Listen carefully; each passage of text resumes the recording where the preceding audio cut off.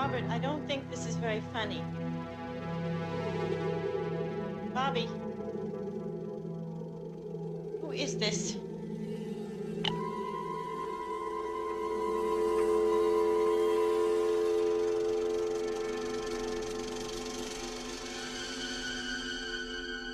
As you watch the screen, your heart begins to beat faster.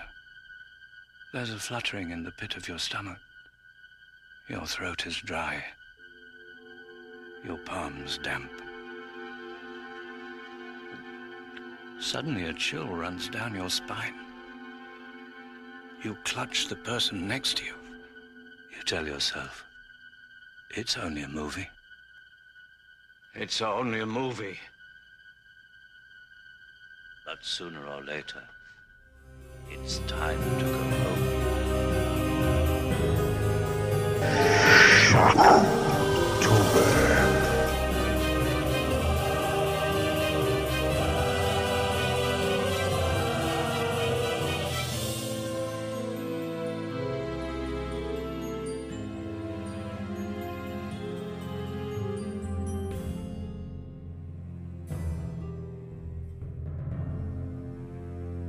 Welcome to Film Strip. I'm Jay. And I'm Ron.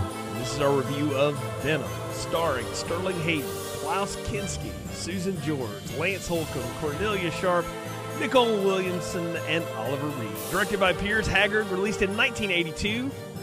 Grossed $5.2 million at the box office. Had a small but loyal cult following. And, of course, I have a story as to why we're doing this, but I want to hear from you first, Ron. I know you know who Klaus Kinski is, but any relation to Venom before we reviewed it here? Not to this movie, no. This was a complete surprise, and I still wonder to this day why we did it, so I'll be glad to get that explanation from you tonight. Well, I'll see if I can work on that one. That'll take throughout the show, I guess. But I learned about this movie, I guess I was 10 or 11 years old, and one of my scout friends, I think his dad had rented it one weekend when like a bunch of people were over, and he rented it purely off the VHS box. There's a lot of versions of it, but the one I have, and I actually own a VHS of this, has a fist coming through a wall with a pistol and a snake wrapped around it. And nice. And I mean, rented it just off of that, and the dude told me, he said, man, this movie's crazy. It's like this hijacking, and then there's like all these terrorists, and then there's this snake, and it's crazy. You know, it's the Black Mama's like the deadliest snake ever, and, you know, so it was like this playground thing, right? Everybody's talking about it. And I was like, holy cow, I've got to see this movie. Well, I never could find it in the local video stores or anything like that. So I think I might have been in college when I finally like bumped into it, and I said, yes, must watch, rented it, fell in love with it. Years later at a flea market, found the VHS again for like $1, bought it, and have owned it for a few years now. And I've probably seen this movie maybe 4 or 5 times, but I always had like this fond memory of it, even though it's not good. Like, it's a B picture all the way. Like, look, this is Shocktober, and as we joked in the Carnosaur show, we might as well have just called this Schlocktober because of the stuff we're doing this month. is really like on the edge of the genre. Like, honestly, it really is. And but I'm excited about this one though, to talk about it, because I was like, you know, this is there's so much here that is just ridiculous, but yet every time I watch this movie, I mean, it's 90 minutes long and it just blows right by. Like, it wastes no time getting you right into it. You've got drunk Sterling Hayden at probably his drunkest, you know, one of his last roles here, stumbling around in this thing. You've got this kid who I'm pretty sure doesn't know what kind of movie he's in. You've got Susan George, you know, I don't know if this is pre or post Simon McCorkindale, but, you know, it's somewhere in there. You've got Oliver Reed, who apparently he and Kinski hated each other so much on set, and it bled over into the script, which you can see. And then I found out this thing was based on a book, and I was like, no way. And I was like, no, you know, this is the kind of cheap dime store novel that a thriller movie like this could be based on. And so I'm excited to get into it and talk about it, because it's a childhood favorite, and that's a dangerous road to go down when you go revisit the childhood favorite in adulthood. Like, does it hold up and under the critical eye? I'll be curious to see, but yeah, I forgive me, but I thought of anybody I could review this with, Ron would be the person that might appreciate it. I knew Nick would hate it and tear it apart, so I said, well, let me try it to Ron and see if he can find anything, worthwhile saving in this. Now, Klaus Kinski's a thing for you, like, right? You like when I said this immediately, you were like, oh yeah, him. Yeah, I enjoy his brand of off-kilter weirdness. When I was watching this movie with my wife the first time, and I had to go back and watch the second half again just to try to get a handle on what was going on and how. I told my wife, it was like, he's like if you could mash Peter Lorre and Tommy Wiseau up in one of those fly chambers, like Klaus, plus like a Hugo, the evil puppet from Devil Doll, and like that would be Klaus Kinski. That's an excellent pull, by the way, and I think you're right. He is a mash of things here.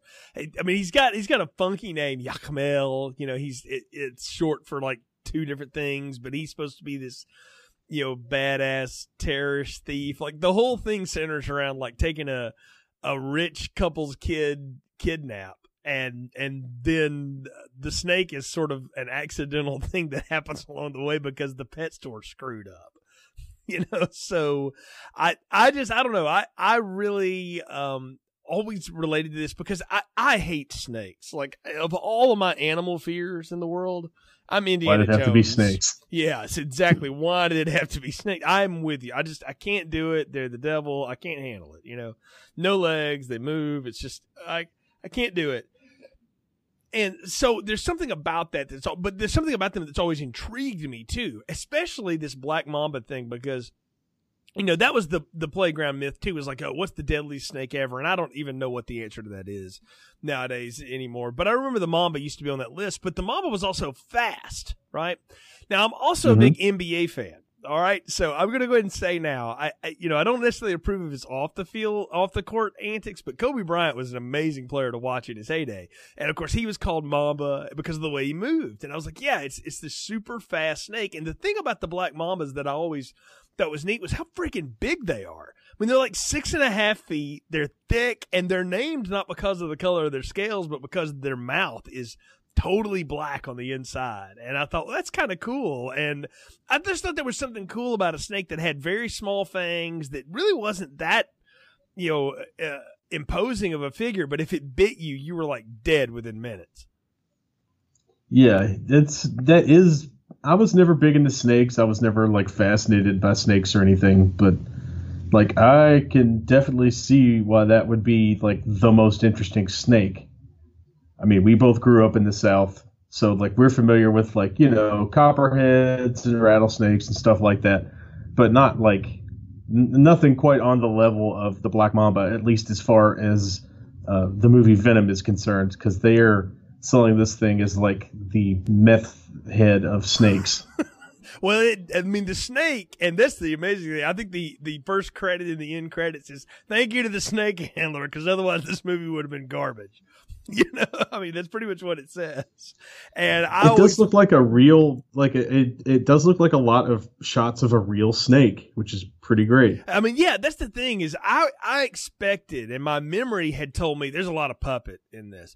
There's really, the end scene is probably the most famous version of it. We'll get to that.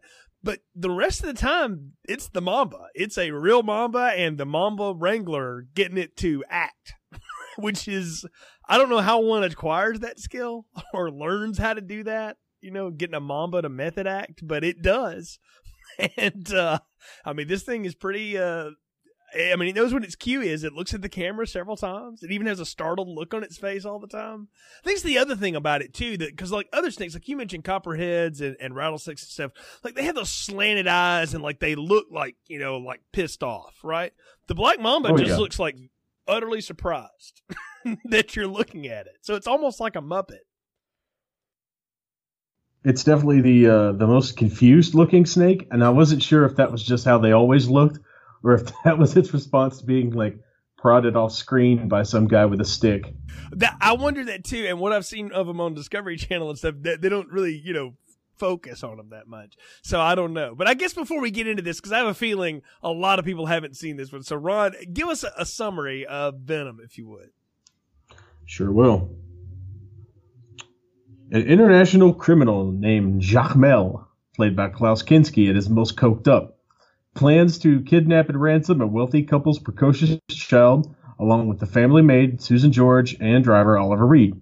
However, when the boy's adventurous grandfather, Sterling Hayden, lets him go out on his own to buy another pet for his collection, things take a turn for the strange as the boy accidentally picks up a deadly black mamba which was slated to go to a toxicology lab. The snake attacks and kills the maid. Then the driver shoots a policeman who stops by the house to warn the family about the deadly animal mix-up. As the standoff intensifies and becomes full-on Day of the Jackal, the police break in where the driver is shot, but the snake kills both the officer and the wounded villain trapped in the basement. I don't remember the snake killing that officer. We'll get there.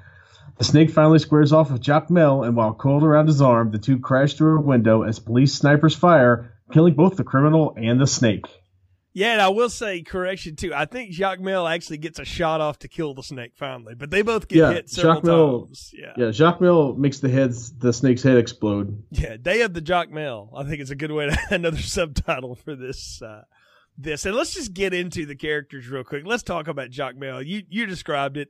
The most coked up, most weird, Tommy Wiseau-esque Klaus Kinski here. Like, I'm trying to understand exactly what's going on. So the first scene is the mother's picking up the boy from school, and she's talking about, now be good while I go visit your father who's, working out of town so that we can romp around and not have you to bother us and leave you with my drunk, father to watch over you.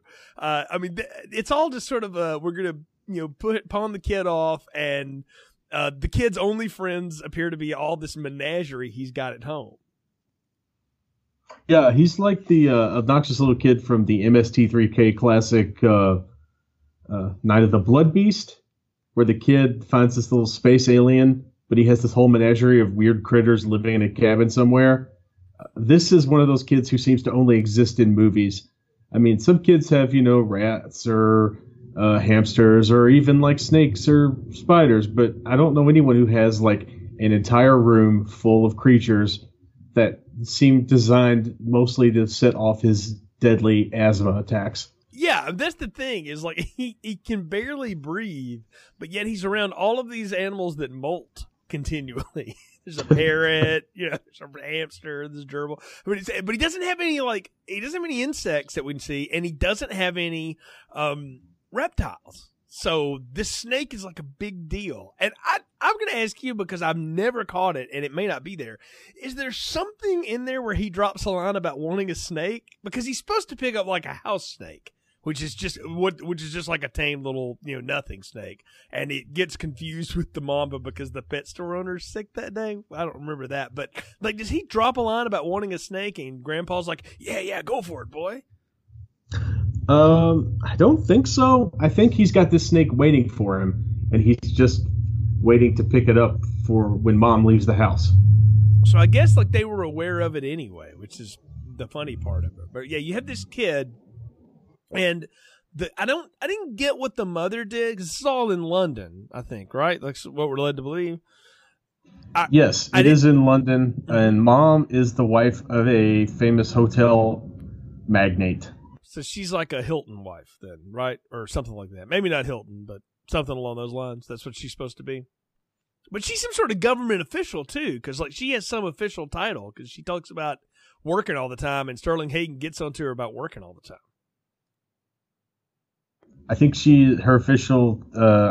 is the wife of Howard Johnson of Howard Johnson's hotel chain fame. Maybe that was it. And she does have some sort of government job, but it's kind of a nebulous government job. Exactly, right.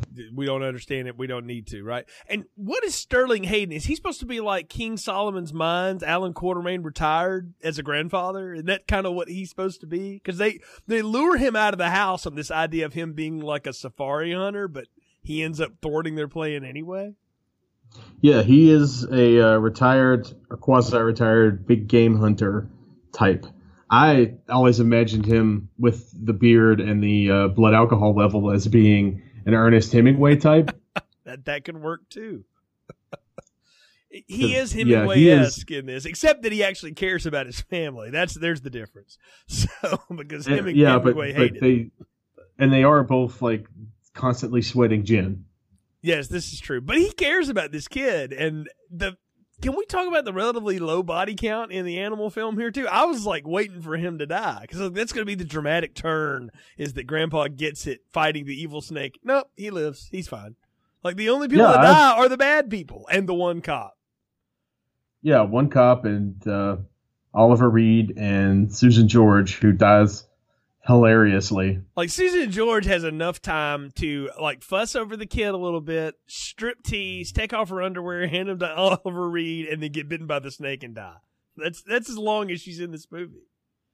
Yeah, and my question is, what kind of family would employ Oliver Reed in any capacity? As a driver, no less. As a drunk driver, maybe. This man has no business behind the wheel of a car. I don't see how this guy can even has a license after that many DUIs. I know things were different back in the day, but this is 1981. Mothers Against Drunk Driving is a thing. But it's in London, so maybe it didn't make it over the pond. Maybe that's how. Maybe that's why he is there, because he can't get work in America. I don't know. Like, I didn't understand exactly what. I get the plot. We're going to kidnap the kid and we're going to get money out of it somehow. Like, that was the thing. But why is this international terrorist involved? It would be like the guy from Invasion USA doing kidnap jobs to build up money for his arsenal. Speaking of people who are on a lot of cocaine. True. I will admit now, as a kid, I thought those were the same actor. I didn't realize. We have Dave. I love that the driver's name is just Dave. Oliver Reed as Dave. It's what it says on the VHS box I have. And Louise, who are trying to keep young Philip down. And do you remember the kid's story about the mongoose that fights the cobras? Not really. There's a kid's story where, like, somebody tell us, like, what the name of it is. There's a kid's story about this mongoose that fights these two cobras. Anyway, the kid in that story reminded me so much of this kid, and maybe it's just the snake connection or whatever, but it was like this little blonde British child. And, it would be like if one of the Harry Potter kids had a pet snake all of a sudden, and it was a black mamba accidentally. I do love how when he gets home from the store or whatever, he decides to let the maid, who's constantly riding him about something, and clearly, has the ulterior motives, lets her open the box so that the snake can pop its head out and be like, "Who the hell are you?" and bite her on the face 3 times. It was almost like she'd opened up a can of those coil snakes, the spring snakes. Yes. Either that or someone with an arm through that box hurled a rubber snake at her face. Well, I love that the camera goes to like snake POV, right? Yes, snake cam was one of my favorite recurring elements in the movie. Yeah, we got a lot of snake-o vision in this movie. And, though, I'm thinking about, like, this is just a few years after Jaws. It's all the animal killer movies have come out at this point. They all did this, right? It's also the post-Halloween and Peeping Tom world where we show the POV of the killer, post-Black Christmas as well. Yeah, that's one thing I was surprised is we didn't get any shots of, like, the snake looking through things. We didn't get a ton of shots of, like, the snake, like, with a beady eye pressed against the keyhole or something, and I felt like that was what the movie was missing. I don't know that this snake had any motives, though. It doesn't know what it was supposed to be there for. Like, it gets mixed up at the pet store because it's supposed to go to this toxicology lab, so obviously they can study its antivenom and, the effects of its toxin and all this stuff. And so it's like it's been misplaced for its job, so it doesn't know what to do. And it's just hanging around. It's stuck in the airport. So where am I? So, it gets in the ventilation shaft. And that's when they're one of their great plans is, why don't you turn the heat on? You might lure it to sleep. And all that does is just piss it off. Like, no, don't turn the heat up. So. Yeah, and then when they kidnap the toxicologist, she's like, well, you guys should have just turned the heat on. Maybe it would go into a coma, which is the opposite of, I think, what they were doing. Because they make a point very early in the movie to say that this house is like incredibly hot inside. Right. So it wouldn't matter. Something to do with the kid's asthma. Yeah, which makes a lot of sense, right? Because you'd want to keep a warm environment. You don't want the cold to sneak in on somebody that's got breathing problems. I mean, I grew up with asthma, and I don't particularly remember the heat being all that good for me. Maybe it's different in England. I don't know. Yeah, maybe it is that English humidity. I don't know either. But I think that's just the excuse that they have to keep everybody inside. But no one is ever, like, the only one that's profusely sweating all the time, besides Sterling Hayden, who's sweating gin, is Oliver Reed, who just seems like he's ready to kill somebody. Yeah, you could definitely tell that he and Klaus Kinski don't get along. And Oliver Reed just looks furious the entire movie. And I'm not sure if it's because he's like stuffed into an extremely like binding girdle, or if like he's going through DTs, or if he just hates Klaus Kinski that much, which really, those two definitely seem like a couple of people who wouldn't get along at all. Oh yeah, according to the director, they didn't get along to the point that like it started to infuse the performance. And we should say Pierce Haggard was not the original director of this. I don't know if you saw this note or not. Toby Hooper was supposed to do this, and he basically had a nervous breakdown trying to work with all these people on the set and just walked away. I mean, this is not an easy set of people to work with in any way, shape, or form, because you've got the notoriously crazy Klaus Kinski, you've got the notoriously drunk Sterling Hayden, you've got the up-and-coming notorious drunk Oliver Reed, and then you've got a legitimate snake. No, you've got, on top of it, like you said, the deadly snake is also a part of this entire scenario. So I do kind of think, though, the fact that they don't get along, that they don't like each other, works for the performance, because you get that Dave is just like hired muscle, but he thinks he's like supposed to be more important anyway. And it really pisses him off that Jacmel keeps, tossing him to the side the way he does. But what Jacmel, though, he's got like no BS filter at all with people. Like, the cop they have a cop show up at the door to try to tell him, hey, there's a poisonous snake in your house. Sorry about that. And all Dave can think to do is just blow the dude away from the door, right? So we've already escalated the issue. And Jacmel just totally demeaned the next guy, who's like the police commander. He says, I need someone with authority. You bring me authority back, which that's very Tommy Wiseau-like. Yeah, that's hi, Mark. Are you the authority on the Black Mamba? Yeah, that's, I don't understand what higher authority there is than the guy in charge of the hostage situation. Well, man, I love that his demands are like, I want a car and a plane and $1 million and all this. And I'm like, dude, you just shot a police officer. The only reason we haven't blown your house down is we think the kid's still alive. Right. And then I did enjoy the gambit where they sent out the maid's severed finger. Where they've got the toxicologist doctor in there, who I think was in When a Stranger Calls, by the way, but playing a psychiatrist. But they send out the severed finger to like, this is how we know you mean business. But then somebody looks at it and says, no, this is a dead finger. So they've cut off poor Susan George's finger, who we should say is not only like sleeping with Dave, but she's also screwing Jacmel. Yeah, and I think that was another thing why they didn't get along. I mean, at least another reason for them to not get along in the movie was that she was screwing both of them. I assume that's not what was happening in real life.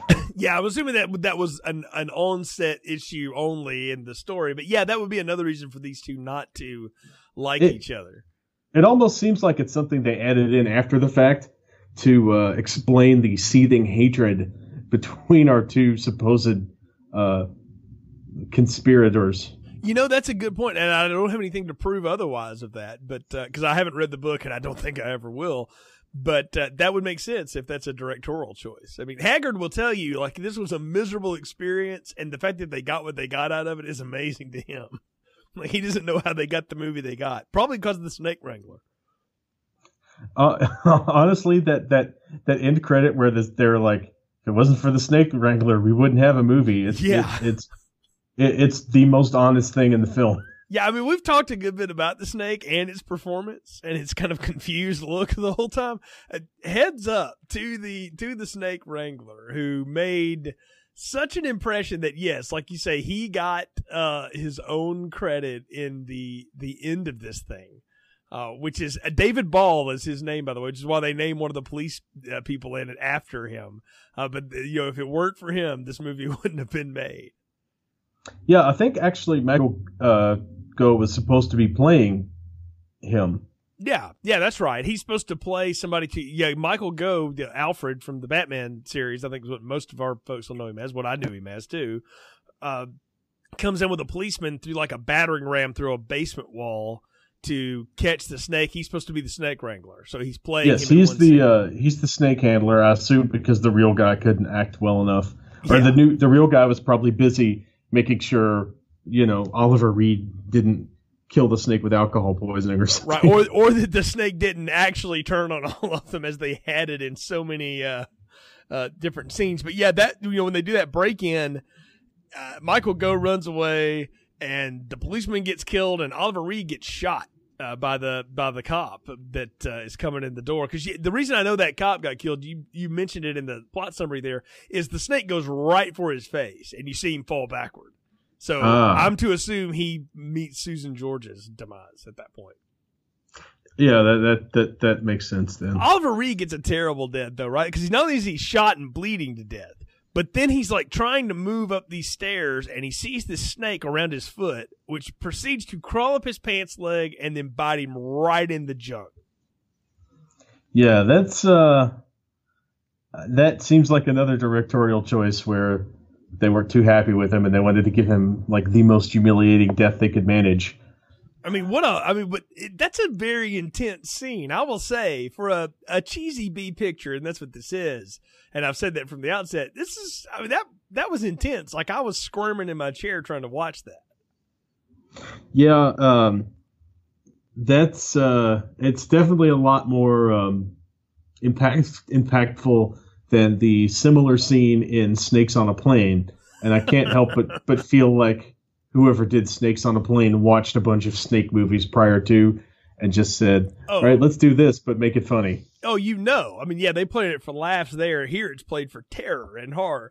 And this is a good time to bring up the score here. Michael Kamen is a name that everyone from the 80s and 90s will know from movie scores land, right? Like, that's a name you know. He's scoring this, and it's like the most overly dramatic, tense music you can come up with. It's exactly what you think of Michael Kamen. All I really know him from is the S&M Metallica album. Oh, no, Lethal Weapon, man. Like, you really? know that. Oh. Yeah. Okay. Yeah, he's part of that. He did that he was known for that kind of sort of fusion rock jazz score, or to do like these big strings and orchestrations. I mean, think about like the opening to Lethal Weapon when it fades out of Jingle Bell Rock into the guitar bit and then into that high tense bit before the chick jumps off the balcony, right? Like, this is what he does, is these overly overwrought dramatic scores. And I got a kick out of the score as much as anything else. Yeah, that's definitely one of the more positive aspects of the movie. One of the things I enjoyed, second only to Snake-O-Vision, was the craziness of the score. I mean, we do get a lot of the snake crawling around in the ventilation shaft. It looks around. It's looking for stuff to do. Like, the snake works. Like, for animals on a set, they did a pretty good job. I like the snake working and working with the score. I mean, you always knew where the snake was. It had a theme. Oh, that's true. The haunting snake theme was a lot of fun. So, okay, I'm praising this thing, but I feel like you've got some stuff that you really want to throw some darts at. So go ahead. You have free reign. What did not work about this for you? The hatred between Klaus Kinski and Oliver Reed made me slightly uncomfortable while I was watching it, because it felt too real. I did doze off in the middle of it the first time I watched it. Did Ollie make it through? Yes. She said, "Are you awake?" And I said, "Yes." But then I ended up missing like 5 or 10 minutes of the movie. But I don't. It felt as much as I enjoyed like Snake-O-Vision and the weird shots of the snake, I kind of felt like the snake was an afterthought, or like they had two short movies that they wanted to put together into one film. They've had this like Dog Day Afternoon hostage drama thing, and then on the other hand, you've got the Jaws with a snake aspect. Well, you've hit on something there. It's not, that's not what happened. I mean, it was a contained story, but it is a mix of things. It's like, what if we had international terrorism and kidnapping drama, and then they got a poisonous snake loose in the room? I mean, it sounds like the kind of conversation that would have, happened when the author came up with the story. And there's also the quasi-neglected kid being raised by his grandfather, or at least that's what they seem to establish. He looks up to him for sure, which, I mean, why wouldn't you? Sterling Hayden is like the man's man in this thing, right? He does whatever the hell he wants, and nobody stops him. Yeah, exactly. I mean, Sterling Hayden is... I still think he should have died in this movie.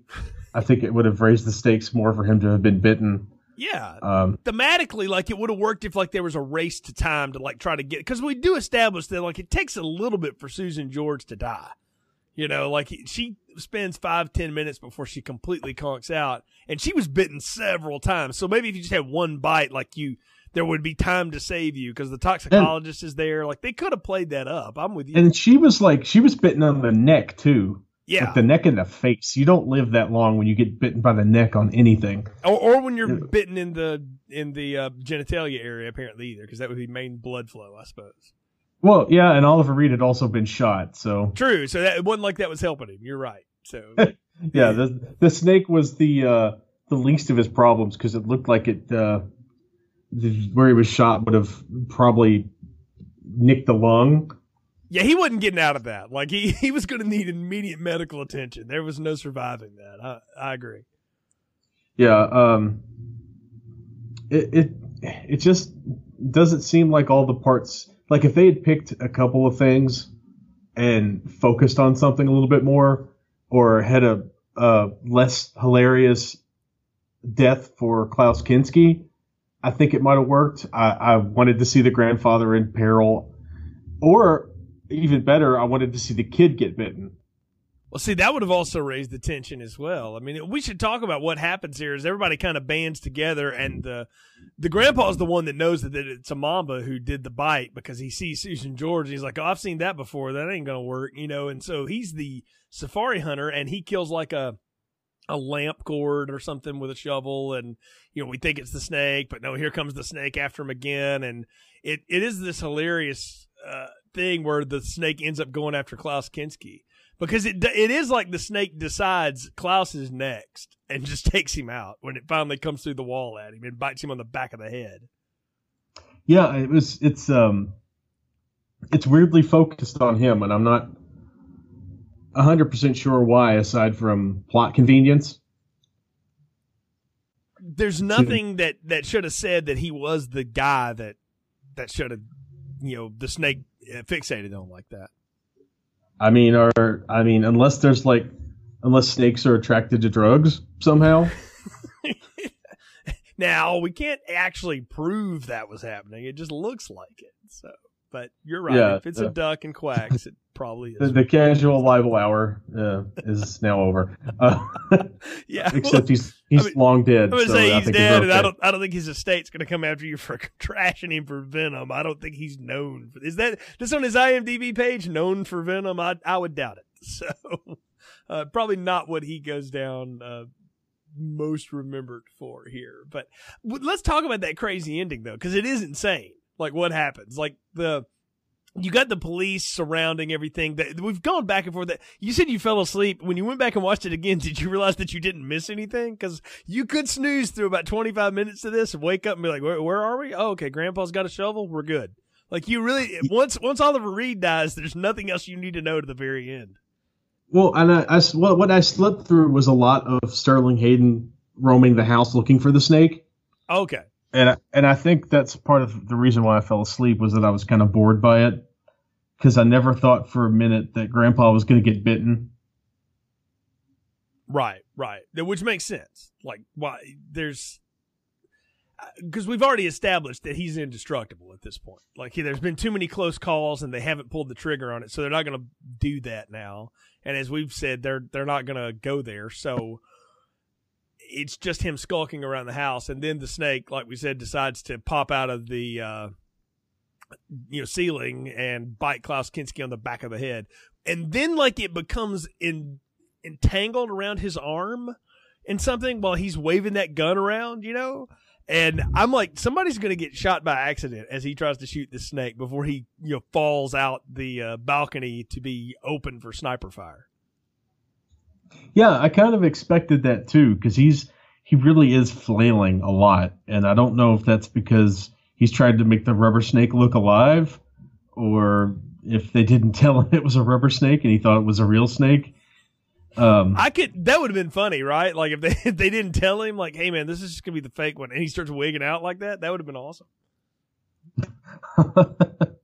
Although I'm sure that he would have found a reason to wig out either way, because that's kind of the acting choices that he's known for. I was gonna say that is his thing, right? That's his, as our friends over on How Did This Get Made would say, that's his actor's secret.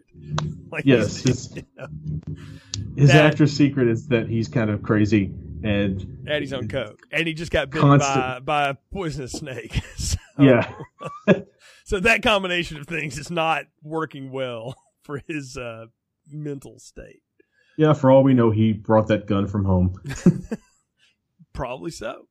Could have been. So, but we did get that great end though, where he's trying to do, like, he realizes the gig is up, the cops are gonna gun him down, but by God, he's gonna shoot that friggin' snake. Like he is like trying to steady himself just so he can get one straight shot at that snake's face, and he finally does. Yeah, that is a pretty cool shot though, I will say, because they did pack a tiny rubber snake head with dynamite and make it pop. That was fun. Yeah, and then like they fall to the ground or to the next level together and just sort of splat, on the landing there, and that's it. That's how the whole thing goes down. After he gets shot like 18 times. Oh yeah, I mean the cops unload on him. It's a quarter taken. So yeah, it's a real Bonnie and Clyde situation. That's a movie I didn't think we were going to reference tonight, but yeah. So well, I could have said it's a real Devil's Reject situation. It's also that, yeah. It wouldn't have surprised me a bit if Rob Zombie wasn't also a huge fan of Venom. I wouldn't be surprised at all. So how big of a fan are you? I guess we're at the part where it's time to do final thoughts and popcorn ratings on Venom. So Ron, lay it on us. I've been going over this one in my head since I watched it the second time. I get why it would be like I get why it's memorable to you. I get why it was a thing that was discussed on the playground. It makes a lot of sense that you've got this mishmash of everything popular in the early 80s all kind of crammed together in the same flick. But it never quite works for me for the many of the reasons that we've discussed. The animosity is kind of weird. It gives it a weird feeling. Klaus Kinski just in general is unsettling to watch. I do appreciate Snakeovision, and I do appreciate the fact that it's a real snake, and they are committed to getting the most they can out of that snake, but it feels like there's a lot of people who don't serve like, you could kill Sterling Hayden, you could kill Sarah Miles, the doctor, the doctor of snakeology or whatever her degree's in. you could kill a lot of those people off to raise these stakes, and it just feels like they want to split the difference between a creature feature and a locked room drama, crime drama kind of thing. So I'm going to go with a medium popcorn. There's a lot of fun, crazy elements. There's a lot of interesting things to look at sometimes, but it's not nearly enough to kind of justify the flick for me. I think it's the kind of thing you could put on in the background at like a Halloween party, and then everybody just looks up when someone starts screaming or guns start being shot or whatever, and I think you'd be fine. I don't know what kind of Halloween parties you go to, but holy cow. One's full of poisonous snakes, obviously. I'll say this. I agree with you on the rating. I'm with you. It's medium popcorn territory all the way, but this is enjoyable. Like, again, there's 20 minutes of it where you can just check out and ignore it. But I think that's part of the charm of this movie is how ridiculous it is. Like, it is a childhood favorite, but I think there's just something fun about how preposterous all of this comes off. And I have a blast with it. And so I'm medium popcorn on it as well. But I do think it's one of those that's sort of forgotten. It's hidden back there in the back of the genre. But you got to find it, folks. It's on Prime right now, I think. And you may see it stream on Shudder or something sometime. But I say give it a spin. Definitely watch it. But watch it with a group of people. I do think it's more fun if you've got a bunch of people there. Especially people that will appreciate the type of film it is or what it's trying to be. And then, again, you can sort of zone out for, while Grandpa's skulking around the house for a bit. But that finale is fantastic. So I think that this movie would be perfect for a rediscovery by, like, Riff Tracks. Oh, that would be great. You know those guys. Can you pitch it to them? I don't know those guys just because I've, like, met them before. I'd love to, honestly, because I think this would be hilarious because the first half an hour, I had a blast just making fun of the movie and throwing out random lines to make myself laugh. Yeah. And this is the perfect kind of movie for that. So I think you're onto something with your watch it with friends, get a pizza and yell stupid comments at the screen. Yeah, I definitely think it's one that you can enjoy with a group of people. But it's been an interesting entry into our Shocktober here. So we're having a little fun with this. We're trying to do variety this year on the film strip Shocktober. And we've done series and all that kind of stuff. And those are great, right? Like, we have a lot of fun with those. But this year we thought, let's break out of the mold. Let's do something a little different. We'll throw some different things at people. So we did Carnosaur, which that's a definitely fun genre pick that you picked out, and you and I kicked it all off with a Lifetime movie, which is horrific and crazy about sleepwalking and sexomnia and stuff like that. And now we've done this, and how are we going to end it? I mean, Ron, how can we end Shocktober with a bang? Well, that's interesting because we have had our previous special guest from Generation Y, was he the beginning of our Shocktober month? It was late September, so technically it was pre-Shocktober. It was part of our Shocktober warm-up, and we're sliding right into the next entry in our Shocktober month of random genre picks with another special guest, and we are going to be covering the Devil's Rejects, the Rob Zombie classic, speaking of your Halloween series. Yeah, exactly. We're going to be picking up another Rob Zombie film, Devil's Rejects, like he said, with the other host of the Generation Y. Aaron's going to come on with us this time, and I'm really excited about that to see what all you two come up with in that review, because I have a strange relationship with that movie, and I'm real curious to go back and revisit it. But it's a fun way to end Shocktober for us this year, and then. Ron, you and I are we're gonna pick up the swords. We're gonna pick up the stars, the sai. We're gonna do some ninja love here. We're doing 3 ninja films in November because why not have Ninja November? Yes, it's the perfect way to kickstart your Thanksgiving by carving up some people like turkeys. Exactly, right? So we got 3 films here that I'm not sure they're actually related to one another, but we're going to say they are. Enter the Ninja, Return of the Ninja, and Ninja 3, The Domination. Yes, the the classic, much requested by me, Ninja 3 The Domination, is finally coming to Film Strip. Yeah, we're going to get that one out here on Film Strip. And then, of course, December, we've got the big Star Wars one coming up, but there may be something else. I'm also going to go ahead and let you know, folks, there's going to be one more entry in the Stanley Kubrick retrospective this year, at least one more. Kurt and I finally reviewed the very controversial Lolita, so we'll try to put that out. That's another one. That's a great movie right around Thanksgiving time. Let's talk about pedophilia as a rom-com. So I mean, why not? But are you going to follow it up with the Jeremy Irons? No, we are not. I do talk about that one and that one, but we have decided to just try to stick to straight Kubrick stuff. The only thing we're going to deviate from that is when we do get around to 2001, we're going to take a side trip and do 2010. Nice.